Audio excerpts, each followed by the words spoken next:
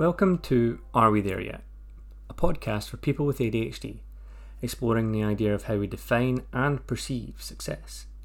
My name is Ross, and I have ADHD, and throughout this podcast I'll be interviewing people about their careers and achievements, and asking them what success looks like to them, what they've done to get to where they are now, and what they still want to achieve. On today's episode we have Dr. Ducky, who is a medical doctor here in the UK. And I'm really looking forward to speaking to Dr. Ducky today, mainly because I definitely had a hand in the alias Dr. Ducky. Oh, tiny bit. It was all me. Yeah, definitely. It was entirely. Yeah. So, I know, obviously, this is a weird situation. Just interviewing someone about why they do what they do, how they did what they did, and kind of what motivated you to get there. Okay. But first, what I wanted to say was, or what the question I wanted to ask first of all was just, what is your thought on success? Like, what would you say makes someone successful? Well, it's a very big and broad question. That's the first thing.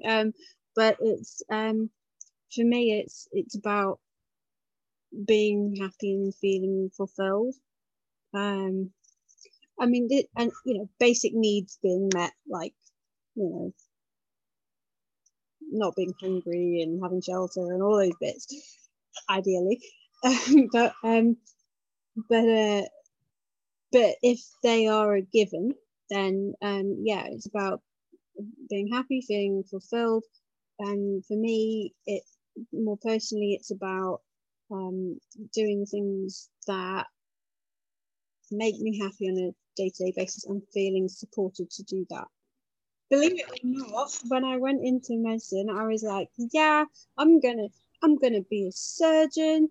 No, I didn't. Not really. Not entirely. Like, a bit of me was like, oh, that's kind of cool, and I'll join Medicine Sans Frontier, and I'll travel the world, and I'll blah blah blah blah. So, it wasn't what I actually was good at or interested in, really. but yeah, things don't always quite.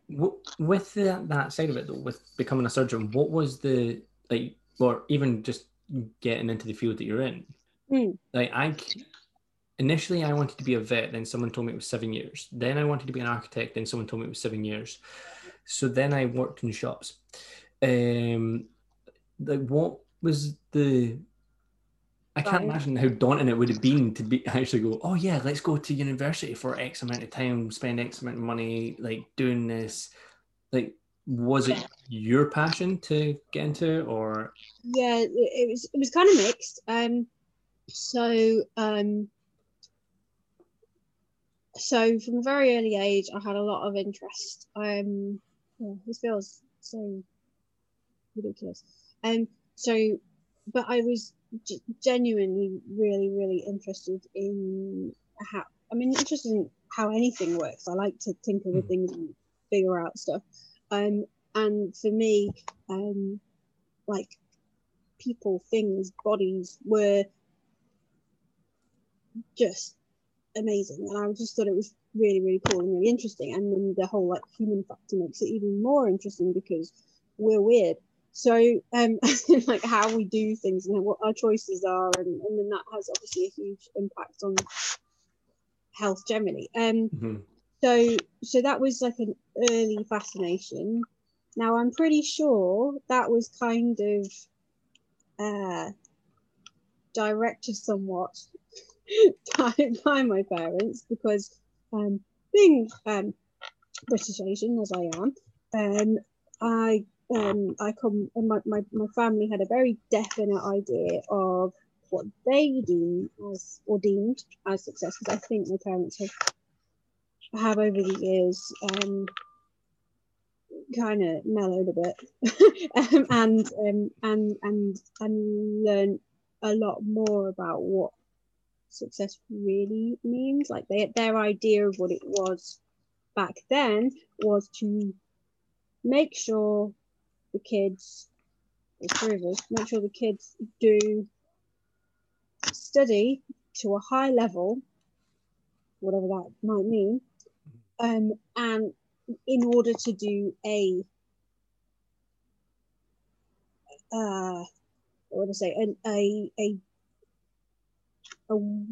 I'm doing air quotes. I was like, this is not going to work on a podcast.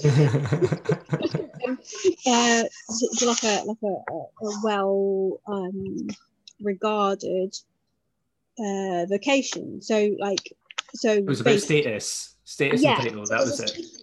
But what for my mum, when I talked to her more about what she actually meant by that, she's not the kind of person, and my dad to some extent, but more my mum, she just totally couldn't see the point in going to university to study something that was really vague, like business management, geography, or whatever.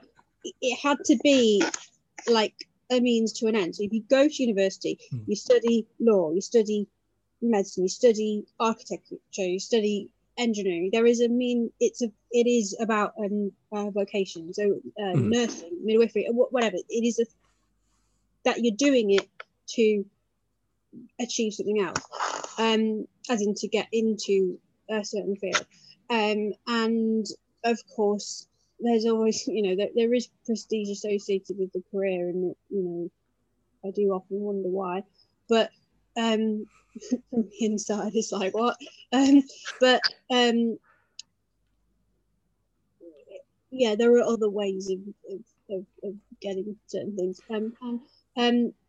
but it definitely it's very much comes from the kind of like, I think from my parents' point of view, it was kind of like the immigrant thing where they just want to work really hard to make sure that their kids make choices that they can support themselves, and I think that was their idea of success. Right. Okay. So, and it very much guided me. So both of my parents are very sort of science minded, so they were very much like, well, of course you're going to study something in the science area. So like, it doesn't even, you're not even gonna, like, I was considering that I do struggle with writing and stuff. I was actually quite good at languages and stuff. So there was a bit where I was like, oh, I quite like to study languages. My parents were like, what are you going to do with that? And it was always, what are you going to do with that? If I suggested something that wasn't medicine, basically, I was like, what are you going to do with that? And then doctor or nothing, that's it. So, well, I don't know, but it sounds pretty cool. I've gone in Spain for it, it's just like, and I railed against it actually a lot, even though I knew in my heart that actually I was interested in it, because I didn't want to be the stereotype. I didn't want to be a good little girl and do what my parents told me. That's the thing though, it's when like your ambition and theirs line up and you're like, but I really want to do this, but I don't want to do it because you told me to do it. I want to do it because I told me to do it. Yeah. So I really like in those so kind of around GCSE time, there was a lot of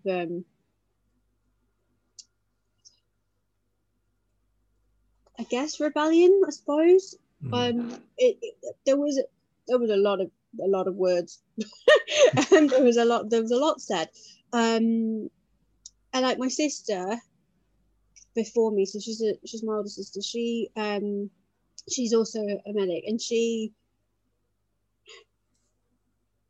probably shouldn't have gone into medicine, not because she doesn't enjoy it now, she does and all the rest of it, but she's pretty much an artist basically. She should have worked, and she really should have done that. She's amazing. Certainly was back then when she was doing it all the time.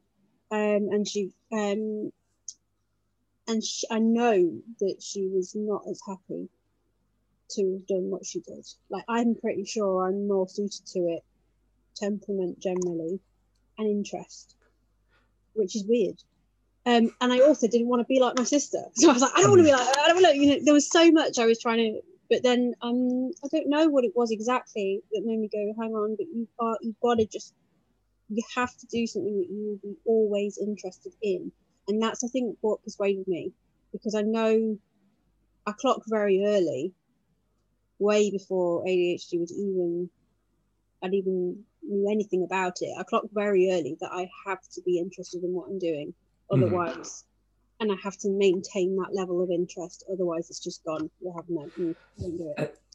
Yeah, I think there's a thing as well where it's knowing that there are multiple routes once you're in there helps. Yeah, like absolutely. you could say, oh, I want to be a GP, or I want to be an oncologist, or I want to be what, and you just know that you have to get to that. Correct me if I'm wrong here, but you just have to get through that first kind of gateway of I've now got my doctorate. Now I need to serve my time, and then I need to figure out where I'm going. So you will get people who are incredibly driven right from the beginning. They know exactly what specialty they want to go into. They will do the whole like basic degree because they have to, but they are like they're definitely jumping through hoops for certain bits. And then you get other people who have got an idea of what the things that they like and the things that they definitely don't like, but they're kind of just bumbling through because like they know they kind of want to do it, but they don't really know what they want to do. And that's kind of, I'm definitely more in that camp. Well, no, it's not technically true. I had something that I really did want to do, and I kind of vaguely followed it a little bit, but I allowed that dream to disappear, because life is hard, and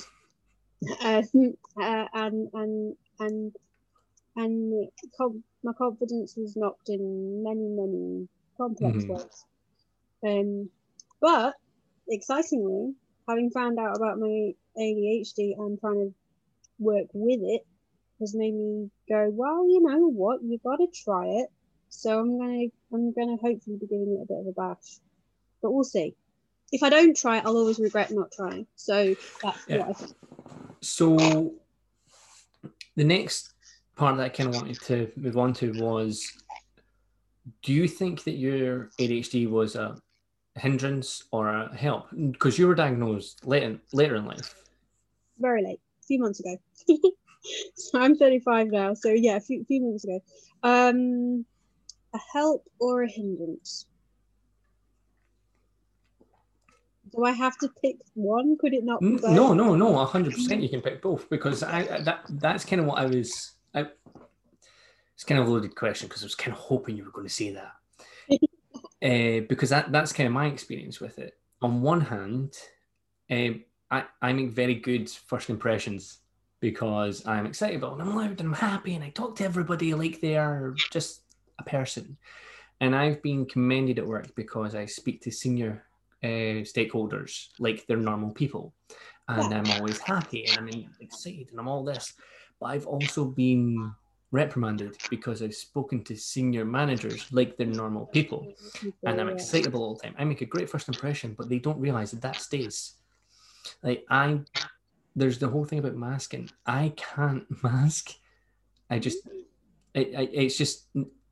It's not something I've ever been able to do. I've not been able to pretend I'm not this bundle of energy. Yeah. And like, for example, best example of it, when I got diagnosed, now I only got diagnosed September 19, but when I got diagnosed at 29, I got medication, and someone who our paths crossed, but we didn't work directly with each other, came over to me and was like, "Oh, Ross, can I speak to you for a minute?" I was like, instantly in my head, I'm like, who have I spoken to on her team? Who have I had an argument with? Who have I upset? What's happened? Right, let's go. And we went in and she was like, are you okay? And I was like, I'm fine. Yeah, fine. She's like, you've just been really quiet recently, and you've sat at your desk and you've just kind of got on with stuff, and like you've not been your normal bubbly, excitable self. And I was like, that's what they pay me for, is to sit at my desk. And she was like, right, but I just wanted to make sure you weren't down or nothing was going on behind the scenes. And I was like, it's really nice of you to look out for me like that. It's like, it's lovely. I was like, but actually, it's just because like I got diagnosed with ADHD and now I'm medicated. It's like, normally there's a line that everyone's at and I'm up here. So when I get like quiet, I'm at the same level as other people are at. But it seems to everyone else like I've got depression. Yeah. because it's not what they're used to. Yeah. Exactly. Well, it's funny because it's interesting and funny that you say about masking, because basically I've masked my entire life, and until very recently, basically, since I was 3 months ago. So this year's been interesting in many, many ways, but one of them was that I was very poorly at the start of the year. And that's kind of what kick-started looking at things a little bit harder, generally. And where was it going? Yeah, it's gone. You were talking about masking. Oh yeah, thank you. Masking. So it's in some ways, before then I would at school and to an extent in different situations, very few situations when I was growing up where I wasn't masking. So when I was with my family, and when as a teenager with friends that I got to know very, very well, and I could let it slip a little bit. And then there were a group of friends who didn't know me in the context of school at all. That was through music, and we were ridiculous. It was amazing. I got to be my normal self every Saturday. It was awesome. And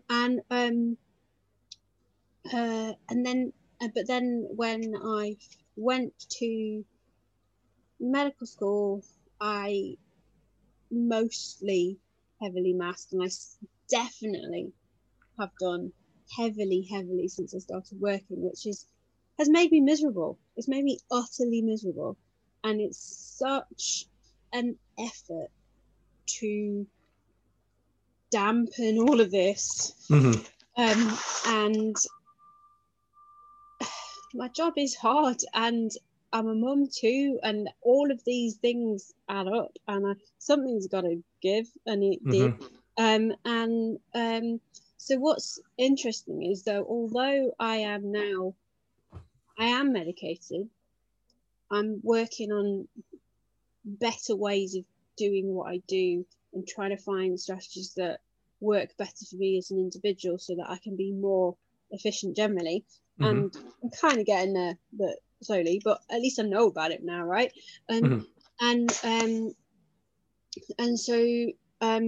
But what I'm actually finding, and the thing that is making me a lot happier just generally, is I'm allowing myself to unmask in all areas of my life, so everybody finds out what Ducky's really like. And it's almost like I've been diagnosed and I suddenly start seeming like I might be a bit ADHD. But it's just like, it's like the garrulousness, the over exuberance, the excitedness, we're going to do this, and all of that is now coming out in a way that I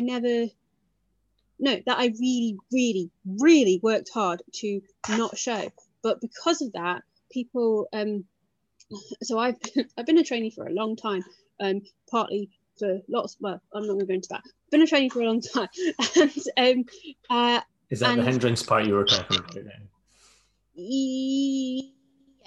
Yes, definitely, and it's through the masking side actually, partly. What was I? Sorry. Yeah, no, it's gone. No, it's really gone. So the other thing I should say about this podcast, we are doing it when my meds have they've gone. So this is like full Ducky effect. Yeah, it's all good. It's interesting, certainly. I really have lost the plot now. What was I trying to say about? Yes, so it's almost like so there are certain members of staff who know, not many at all, and most of my colleagues don't know. And I'm actually in a place, that was what I was going to say. So I've been a trainee for quite a long time. In the region that I'm in, it's not the biggest training region, if that makes sense. I've moved around hospitals as is normal, and a lot of people know me as this extremely mousy, extremely quiet, very shy, very underconfident, always questioning yourself. That's not a bad thing. Questioning yourself is a good thing. That is a good thing, and I'm going to continue to do that. But I will take that helpful defeat. Struggling to make decisions because I'm overanalyzing stuff, and all behind a very quiet and underconfident exterior. But that has been because I purposefully, although pretty unconsciously, very heavily hold myself back, or have been. So I have to think I am going to be myself, and this is what I have to do every day. Is like I'm going to do this as me, and not as what because basically what it is I've always as a lot of people with ADHD, I really, really struggled with the idea and experience of feeling humiliated and feeling like I'm not good enough. And that is very common, I'm sure, with a lot of people. Yeah. So what I do is I go into myself and I try not to give myself the opportunity to make those mistakes that would get me underestimated. Does that make sense? Yeah, you don't want to be it's kind of like the undermining things. You don't want people to be like, oh, such and such won't be able to do that because they're shy or they're quiet or they're this. Yeah. And you're like, well, actually, no, I can. I'm hiding that part of me because I'm trying to make you comfortable. Yeah, and the really weird thing is, actually, I say that I've always been masked at work. That's partially true. Partially, I would be masked with my colleagues, but if you put me in front of a patient and give me a task of looking after them, I'm not even slightly masked. So that's very interesting, I find. Well, I was actually I was wanting to ask that. Do you mind if we talk about what your specialty? Oh, yeah, sure. Yeah, go for it. Yeah, so do you want to say what, because there's technical terms I don't necessarily... Oh, yeah, sure. So I'm a registrar doctor in general pediatrics, and that means I'm kind of, they call it middle grade, so I'm trying to think what the term in America is. I think it's equivalent to resident. I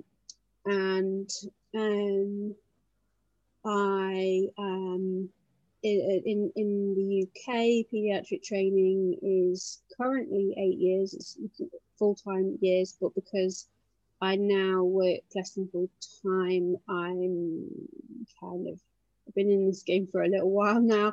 I'm in that, the equivalent of the 5th year of that, but Wait. Sorry, I have to interrupt for a second. It's all right. 8 years in pediatric. Is that after university, or is that including? Yeah. So there's no. This is long, right? So you got your university, however long that's going to take you to get through, usually 5 or 6 years. Then you got your foundation training, so that's your like a little bit of lots of stuff to kind of get a foundation, a base. 2 years. And then if you go straight through like I did, I went straight from that into training, and a lot of people just kind of go, I don't know what to do with myself, or I want to get a bit more experience in XYZ before I make a decision.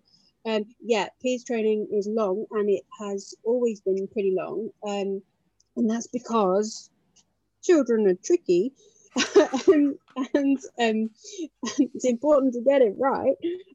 So there's only so much you can learn at medical school.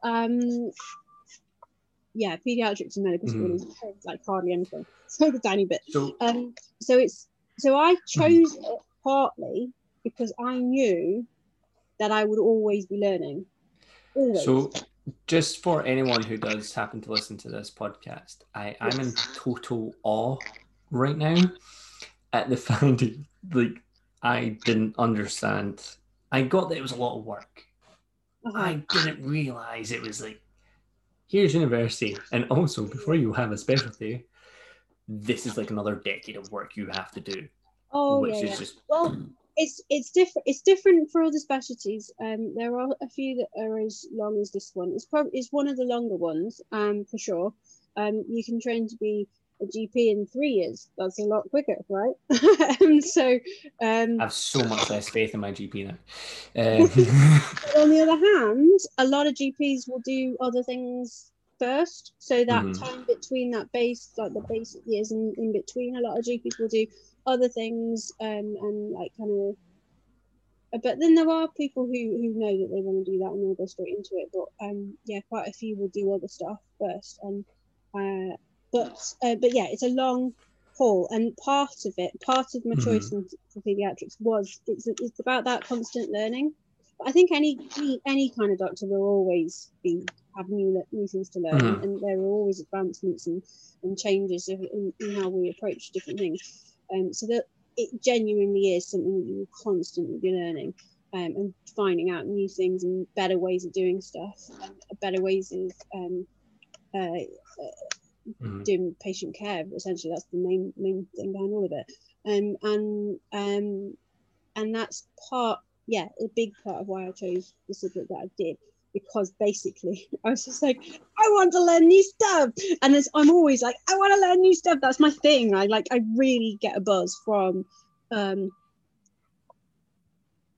new. Yeah, and I have, you've talked about being in lots of different jobs. Like I had a lot of like little things I did alongside medical school and stuff. But that's that was just pay my rent and stuff. But it wasn't like, and I would only do it for like each thing I did, I'd do for a few months and then move on to something else. And that was because I knew that I had to do that to keep doing it. What I was going to say is, in medicine, because of the nature of the training, you're constantly moving. I've never been anywhere more than 18 months.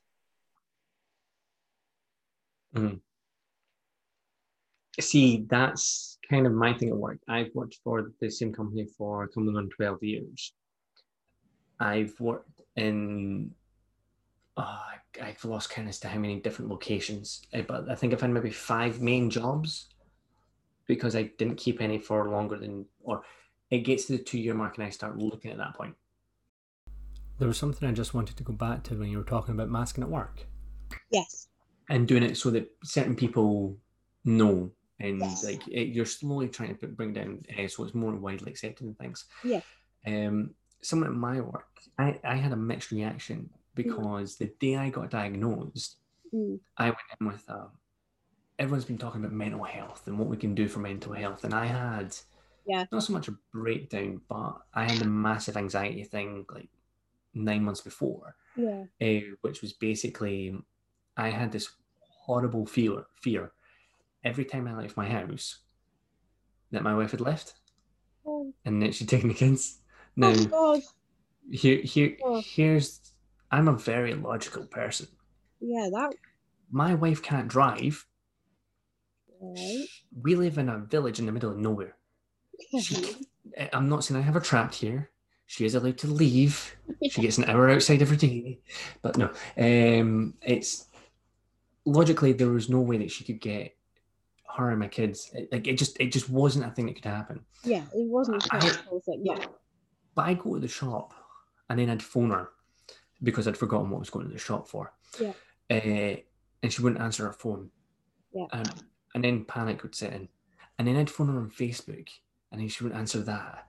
And then I'd phone her on WhatsApp and she would, bear in mind, all these 3 things are all on the same device. Yes. And if she didn't answer any of them, panic station. But here's the kicker. I'd been with my wife for 10 years. She's never answered her phone the first time I called it in 10 years. But I had this massive like anxiety thing. This was what was happening. Yeah. And when I got diagnosed, the doctor like asked about my anxiety and things, and I said to her like what it was. She went and said, like, how old are you? I was like, I'm 29. And she went, it starts like February turned 29 in January. And she's like, right. And she was asking me about my goals and things like earlier on in the conversation. It was quite clever the way she did it. And then she went, right. So earlier on, I told her that I had this like petty competition in my head where it was, I wanted to be married with kids, career, mortgage, like picket fence, car, like all this like got this thing arbitrary stuff by 30. Oh, right. You had your own. Yeah, okay. And because I'd done it all by 29, instead of being happy, what had happened is I'd basically given myself a timeline to lose it.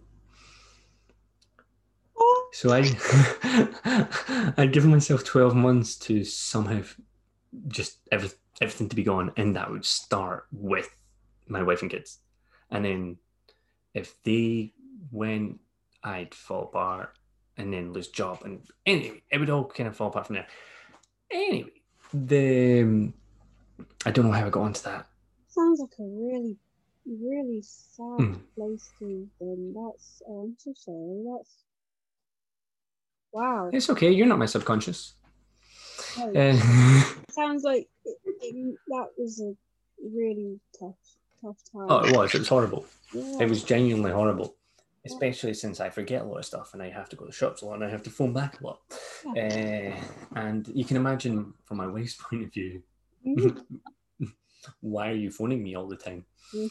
Stop it. Why are you phoning me in a mad panic being like, I don't know what you wanted, milk, bread, and what else? But what had basically happened, so that all happened and I got diagnosed and I was like, I've been going to this main support group, Andy's Man Club. It had done a lot for me and my anxiety kind of dulled down by then. And I was like, you know what? I'm going to be a beacon of positivity for mental health. I'll come in and I'll be like, I have this. Right, okay. And come in and it's my lovely, fabulous self. And I started at 9. And by 10:30, I decided I wasn't going to tell anybody else. Okay. Because there was that's really it. How many people did you... Oh, sorry, I interrupted you. Of course I did. It's okay. I had the reaction of, oh, that's really interesting. Can you tell me more? And then I had the reaction of, yeah, I thought you already had it. Like, I didn't realize, like, there's so many people I've met who are like, how did they miss it?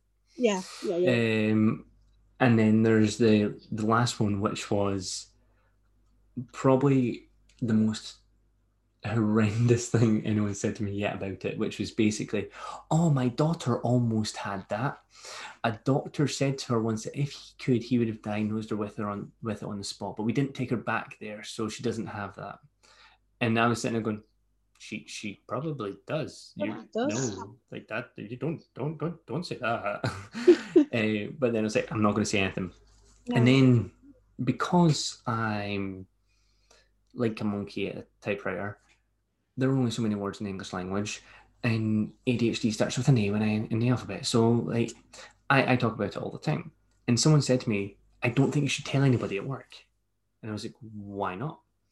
And he was like, because they'll judge you on it. And I'm like, I'm okay with that, because then it's, if you're judging someone harshly on it and you're like, oh, they've got ADHD, that's right, you're still giving them the benefit of the doubt. You're still giving them that little bit more because of it. Whether it's for the right reasons or not, you're still going, oh God, they've got that, that's why he's done that. There's some element of understanding, even if it's even if it might be skewed and wrong and incorrect. There is but I have an explanation for that explanation. So this colleague then said to me, how many people have you told? And I was like, how many people do I talk to? He's like, right. He's like, if you are going to tell people, and he gave me 3 different options. He was like, you can either not tell anyone, and not talk about it. That's not. Or no. Or tell everybody and be like a beacon for it, and like tell and that big thing of support and that. Or you tell everyone and then you do nothing about it. which is the one I've been doing mainly. So I'm Uh, like, I have ADHD, but I'm not going to really explain that to anybody. I'm just going to tell you because I assume you know what it is. Which isn't the case at all, which I'm now finding out. So I'm now starting to do more things that work with it, where they've done a thing recently about invisible disabilities. Now, I don't necessarily class my ADHD as a disability, but I know it and that's a is whole there and people do. list of itself, isn't it? That's very Yes. interesting. Another topic for another day. Yes, But very deep. I but yeah, I said so. I've now decided that I'm going to try and be more of a beacon for it. But what I think is interesting as well is see when you're talking about masking Hmm. and you're talking about like the you're now trying to give yourself place. You had places where you could unmask Yes. like throughout your life, and you had people you could unmask with without realizing it because I didn't know the terminology and things. That's kind of what the parties were, like the Okay. ADHD parties, Yeah. because it started off as a place where basically I just wanted someone to talk to because isolation was horrible. Yeah. Uh, Absolutely. Yeah. and it then ended up in this place where like people would come and if someone would interrupt someone would apologize and then be like, no, you don't have to apologize. We all know what it's like. It's fine. I know it's our first reaction, So but you don't have to. yeah, It's like fighting this. that urge is I'm very poor at that, but I'm working on it. Well, yeah. I'm the same. I apologize a lot, but I also argue a lot. But I try. I'm one of these people who plays devil's advocate a lot. So for me to understand that I need to have argued it out. Yeah. Yeah. No, that makes sense. Yeah. I need to, because otherwise what's going to happen is I'm going to leave you and I'm going to overthink it and then I'm going to have a bunch of questions that you've not answered. Well, that's helpful too in the learning process. So Mhm. swings and But roundabouts. this is the whole thing. Like we're very different people. You went down an academic route and you have this very, very like highly stressful job that let's face it, there's a lot on the line.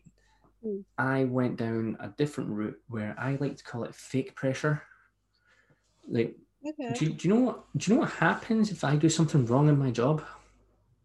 Nothing. Oh, Nothing goes wrong.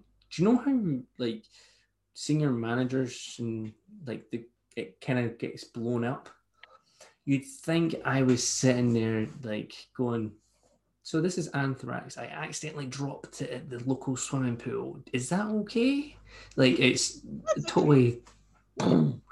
I don't. So I but there's things that I stress out about that are like weird things. Like today, I had to do like a presentation pack, and I sent it to someone, and they came back to me and went, "Right, can you just slightly change it, put in a bit more detail?"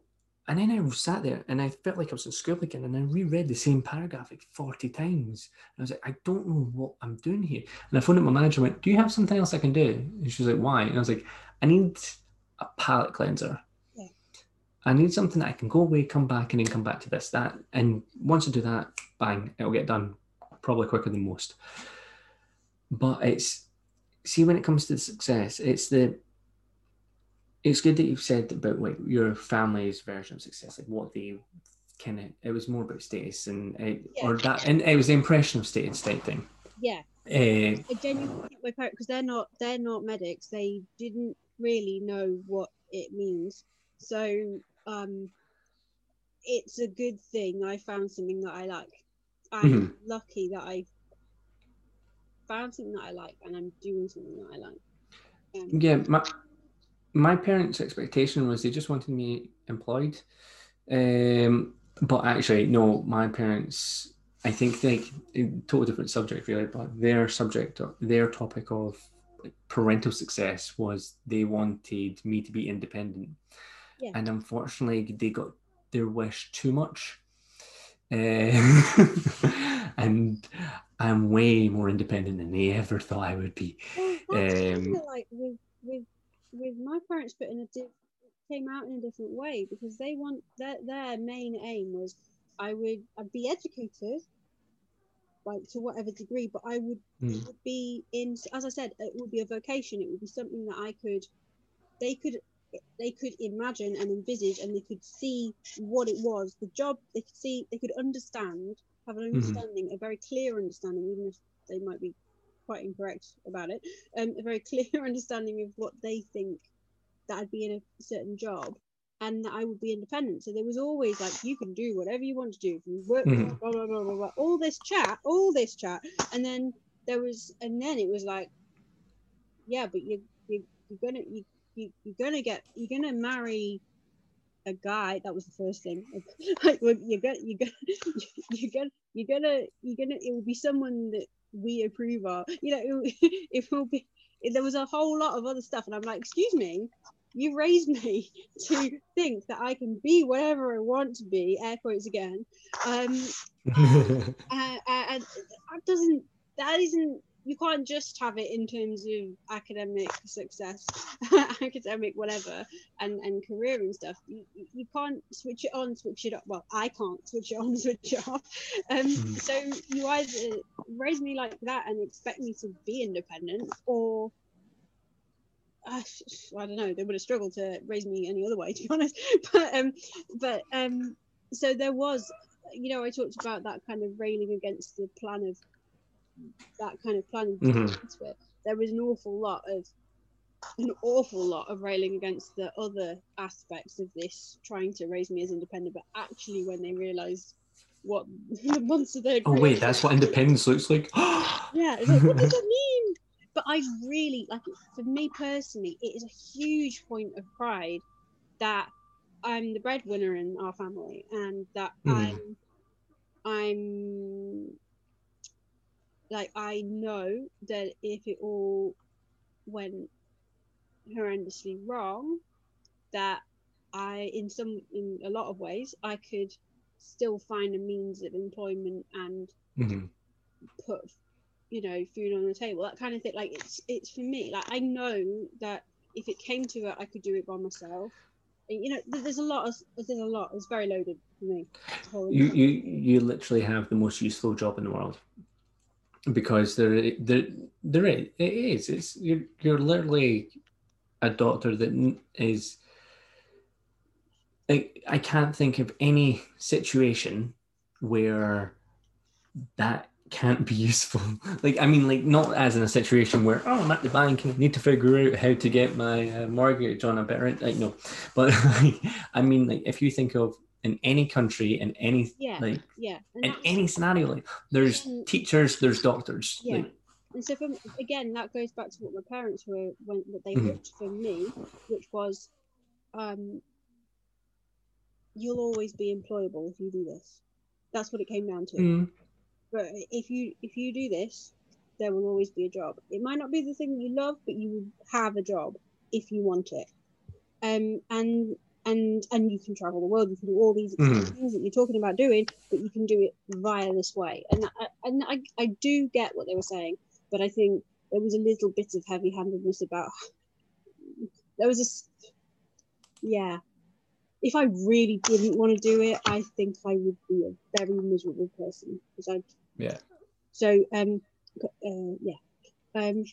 but yeah. So obviously, in this field of pediatrics, I come across kids who are referred in because of concerns about the possibility of neurodevelopmental stuff, and I meet kids and people with ADHD and who are autistic and all this kind of stuff. And basically, my current post is a lot to do with that field, and something that really got me recently. So we talked about disclosure to other members of staff. I do occasionally disclose patients, and there's this one kid. He's towards the end of his secondary school, close to his GCSEs, but he's not quite there yet. And he is very close to permanent exclusion. He isn't getting into huge scrapes. It's really whatever. So I was like, well, okay, I did a whole load of other bits of the assessment, and I asked him, but what do you actually want to do with yourself? And he was like, well, well, I really like making stuff, and I thought about being an architect, but I can't because I've slipped down all the sets at school. Like I'm nowhere I'm going to get the grades. So I thought about maybe joinery or building or something that I still get to have like that creative. I'm kind of ad-libbing. That's kind of what you were saying. Yeah. But he was telling me that he had certain ambition, and he has since amended that because of his behaviour has affected his ability to engage with his education, and that's really sad but not uncommon. So we were talking specifically about success and what does that mean and what is he hoping for and that kind of thing. And so basically I told him that I have ADHD, and the look on his face, like this kid was like, he was engaging in the conversation, but most of it was his mom going, and he does this and he does that, blah, blah, blah, blah, and all this kind of stuff, and he was just like, oh my god. And he in a lot of ways checked out the conversation. And as soon as I said that, his eyes, they just went bah! He was on it. He was like, what, you? And you're a doctor? And you know, and there was this whole, like, his whole, like, mind was like, what the hell? Like, he knew that it was on the cards, like, people were thinking that might be what he has. And incidentally, I think he probably does. But that sometimes it can be very powerful. But I don't disclose to everyone, but oh my goodness, if any disclosure of mine can help any kid realize that there are things, and it isn't the only thing that could be a barrier. There are other, it's not the thing, and it can be very, very helpful. My supervisor says that she knows other ADHD doctors, and they always have an interesting way of looking at things, and that's not a bad thing. No, not at all. And that will be the same in any field. So yeah, the difference, seeing that things are possible. Yeah, it's 100% seeing as believing, and that's the thing. That's kind of why I wanted you as a guest on here, was because you're a unicorn. You do exist. I will flick that tooth and nail. It's the national animal of Scotland. Unicorns exist, right? And you have ADHD, and you've got this like great vocation. It's unbelievable, and that, like, don't get me wrong, I have a good job and I have a good career, but to me, mine is like just basic skills that I've learned, and you've had to intensely study. It's like a totally different language to me. It just doesn't compute, which is why I think a lot of people would, like that kid, would be able to go, holy shit. Yeah, like, that's literally what he felt like he was thinking. He was like, what the heck? He was just like, what? So that's thing. I want people to listen to this and be like, yeah, man. Wait, you do what now? And it's that there are advantages to it. I had a manager who was saying to me something along the lines of, it's like, sometimes you like talk back, or you question things that you shouldn't question. You do this, and then sometimes I'll ask you to do something, and you do it in a space of time that doesn't seem possible. And I'm like, yeah, that's kind of because like my brain works really fast when it needs to. The problem is it's getting that difference between needs to and wants to. Yeah. But anyway, on that. Sorry. You mentioned that you've been commended for how you talk to very senior people as if they're people. I get commended because I talk to kids as if they are people. And there's a lot of people who do this kind of weird, like really strange thing that they do when they talk to children. I can't even describe it. And I know that I connect quite well with them because I just talk to them, right? But there's no like, yeah. And I know that at least part of it is probably because of how I am as a person. and Well, the ADHD. That's the thing. Like, I think, see, like those sort of people who like talk to kids like they're different. Like, don't get me wrong, my wife will sometimes turn around and go, "You realise that she's 4, right? You can't talk to her like that." And it's literally me sitting there going, "No, this is mine. Go, no, go, just go away. This is mine. No, I'm not sharing it." Yeah. But see, I have a like just quick tangent. But I only have one kidney. Okay. So I've spent years going to the hospital, Mm-hmm. and when I was about 13, I started getting really sharp pains. And the doctor said to me, he said, "Can you describe the pain?" And I said, "Yeah, it's like I'm getting stabbed." And instead of going, "Right, I understand what you mean. It's a sharp pain. It's intense. Right, I understand that." He said, "Right, but how would you know what being stabbed's like?" Yeah, exactly. Is that? That's not the point. You understand? It's a metaphor or a simile. Sorry to be accurate, but anyway, just so thank you very much for doing this. Genuinely, it's great, and it's this whole thing where like we paused 15 minutes ago to wrap up, and and here we are. Yeah, I don't know your editing process. No, but it's the whole thing where like we spoke about this and said like, how long is this going to be? And I was like, I don't know. We'll just see what happens. Yeah. And I think he said, "Oh, it'd be good if it was short and snappy." It was like 20 minutes there. And so I was like, in my head, I was like, that'd be great. That's not going to happen, but it'd be great. But and the thing is, I hope anyone listening to this is able.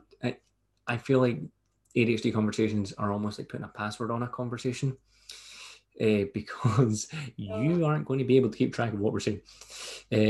So I hope people can. I hope people understand, because we have kind of jumped back and forth quite a lot. And I'm not going to lie, I'm going to try and not edit. Okay, all right. Because I think I don't want to have something where it's like, here's a perfectly structured conversation. Because it's not. It feels more authentic. It is. That's exactly it. It's so important. Like, I actually cannot underline how important that is. It's important for success, like to feel successful. Like, you have to be authentic to who you are. It underpins all of it. And that's whatever, whether you have ADHD or whatever's going on in your life, you have to not pretend to be something you're not. So there we have it. You've been listening to Are We There Yet? The podcast about success for people with ADHD. If you enjoyed today's episode, give us a positive review on Castbox, Apple Play, wherever you get your podcasts. And while you wait for the next episode, join us at the ADHD party by going to www.adhd-hub.com. If you do want to see more of Dr. Ducky, you'll find her on Twitter at ADHDucky. And if you like the music that you heard today, it was made by a creator who is also ADHD as well, who you can also find at You Won't Find Them on Twitter. This podcast wouldn't be possible without the ADHD Hub, a place created by people with ADHD for people with ADHD. If you'd like to be interviewed on the podcast, drop us an email at support@adhd-hub.com or get in touch with me directly. I can be found on Twitter at ADHDme or on TikTok with the same details. I look forward to hearing from you.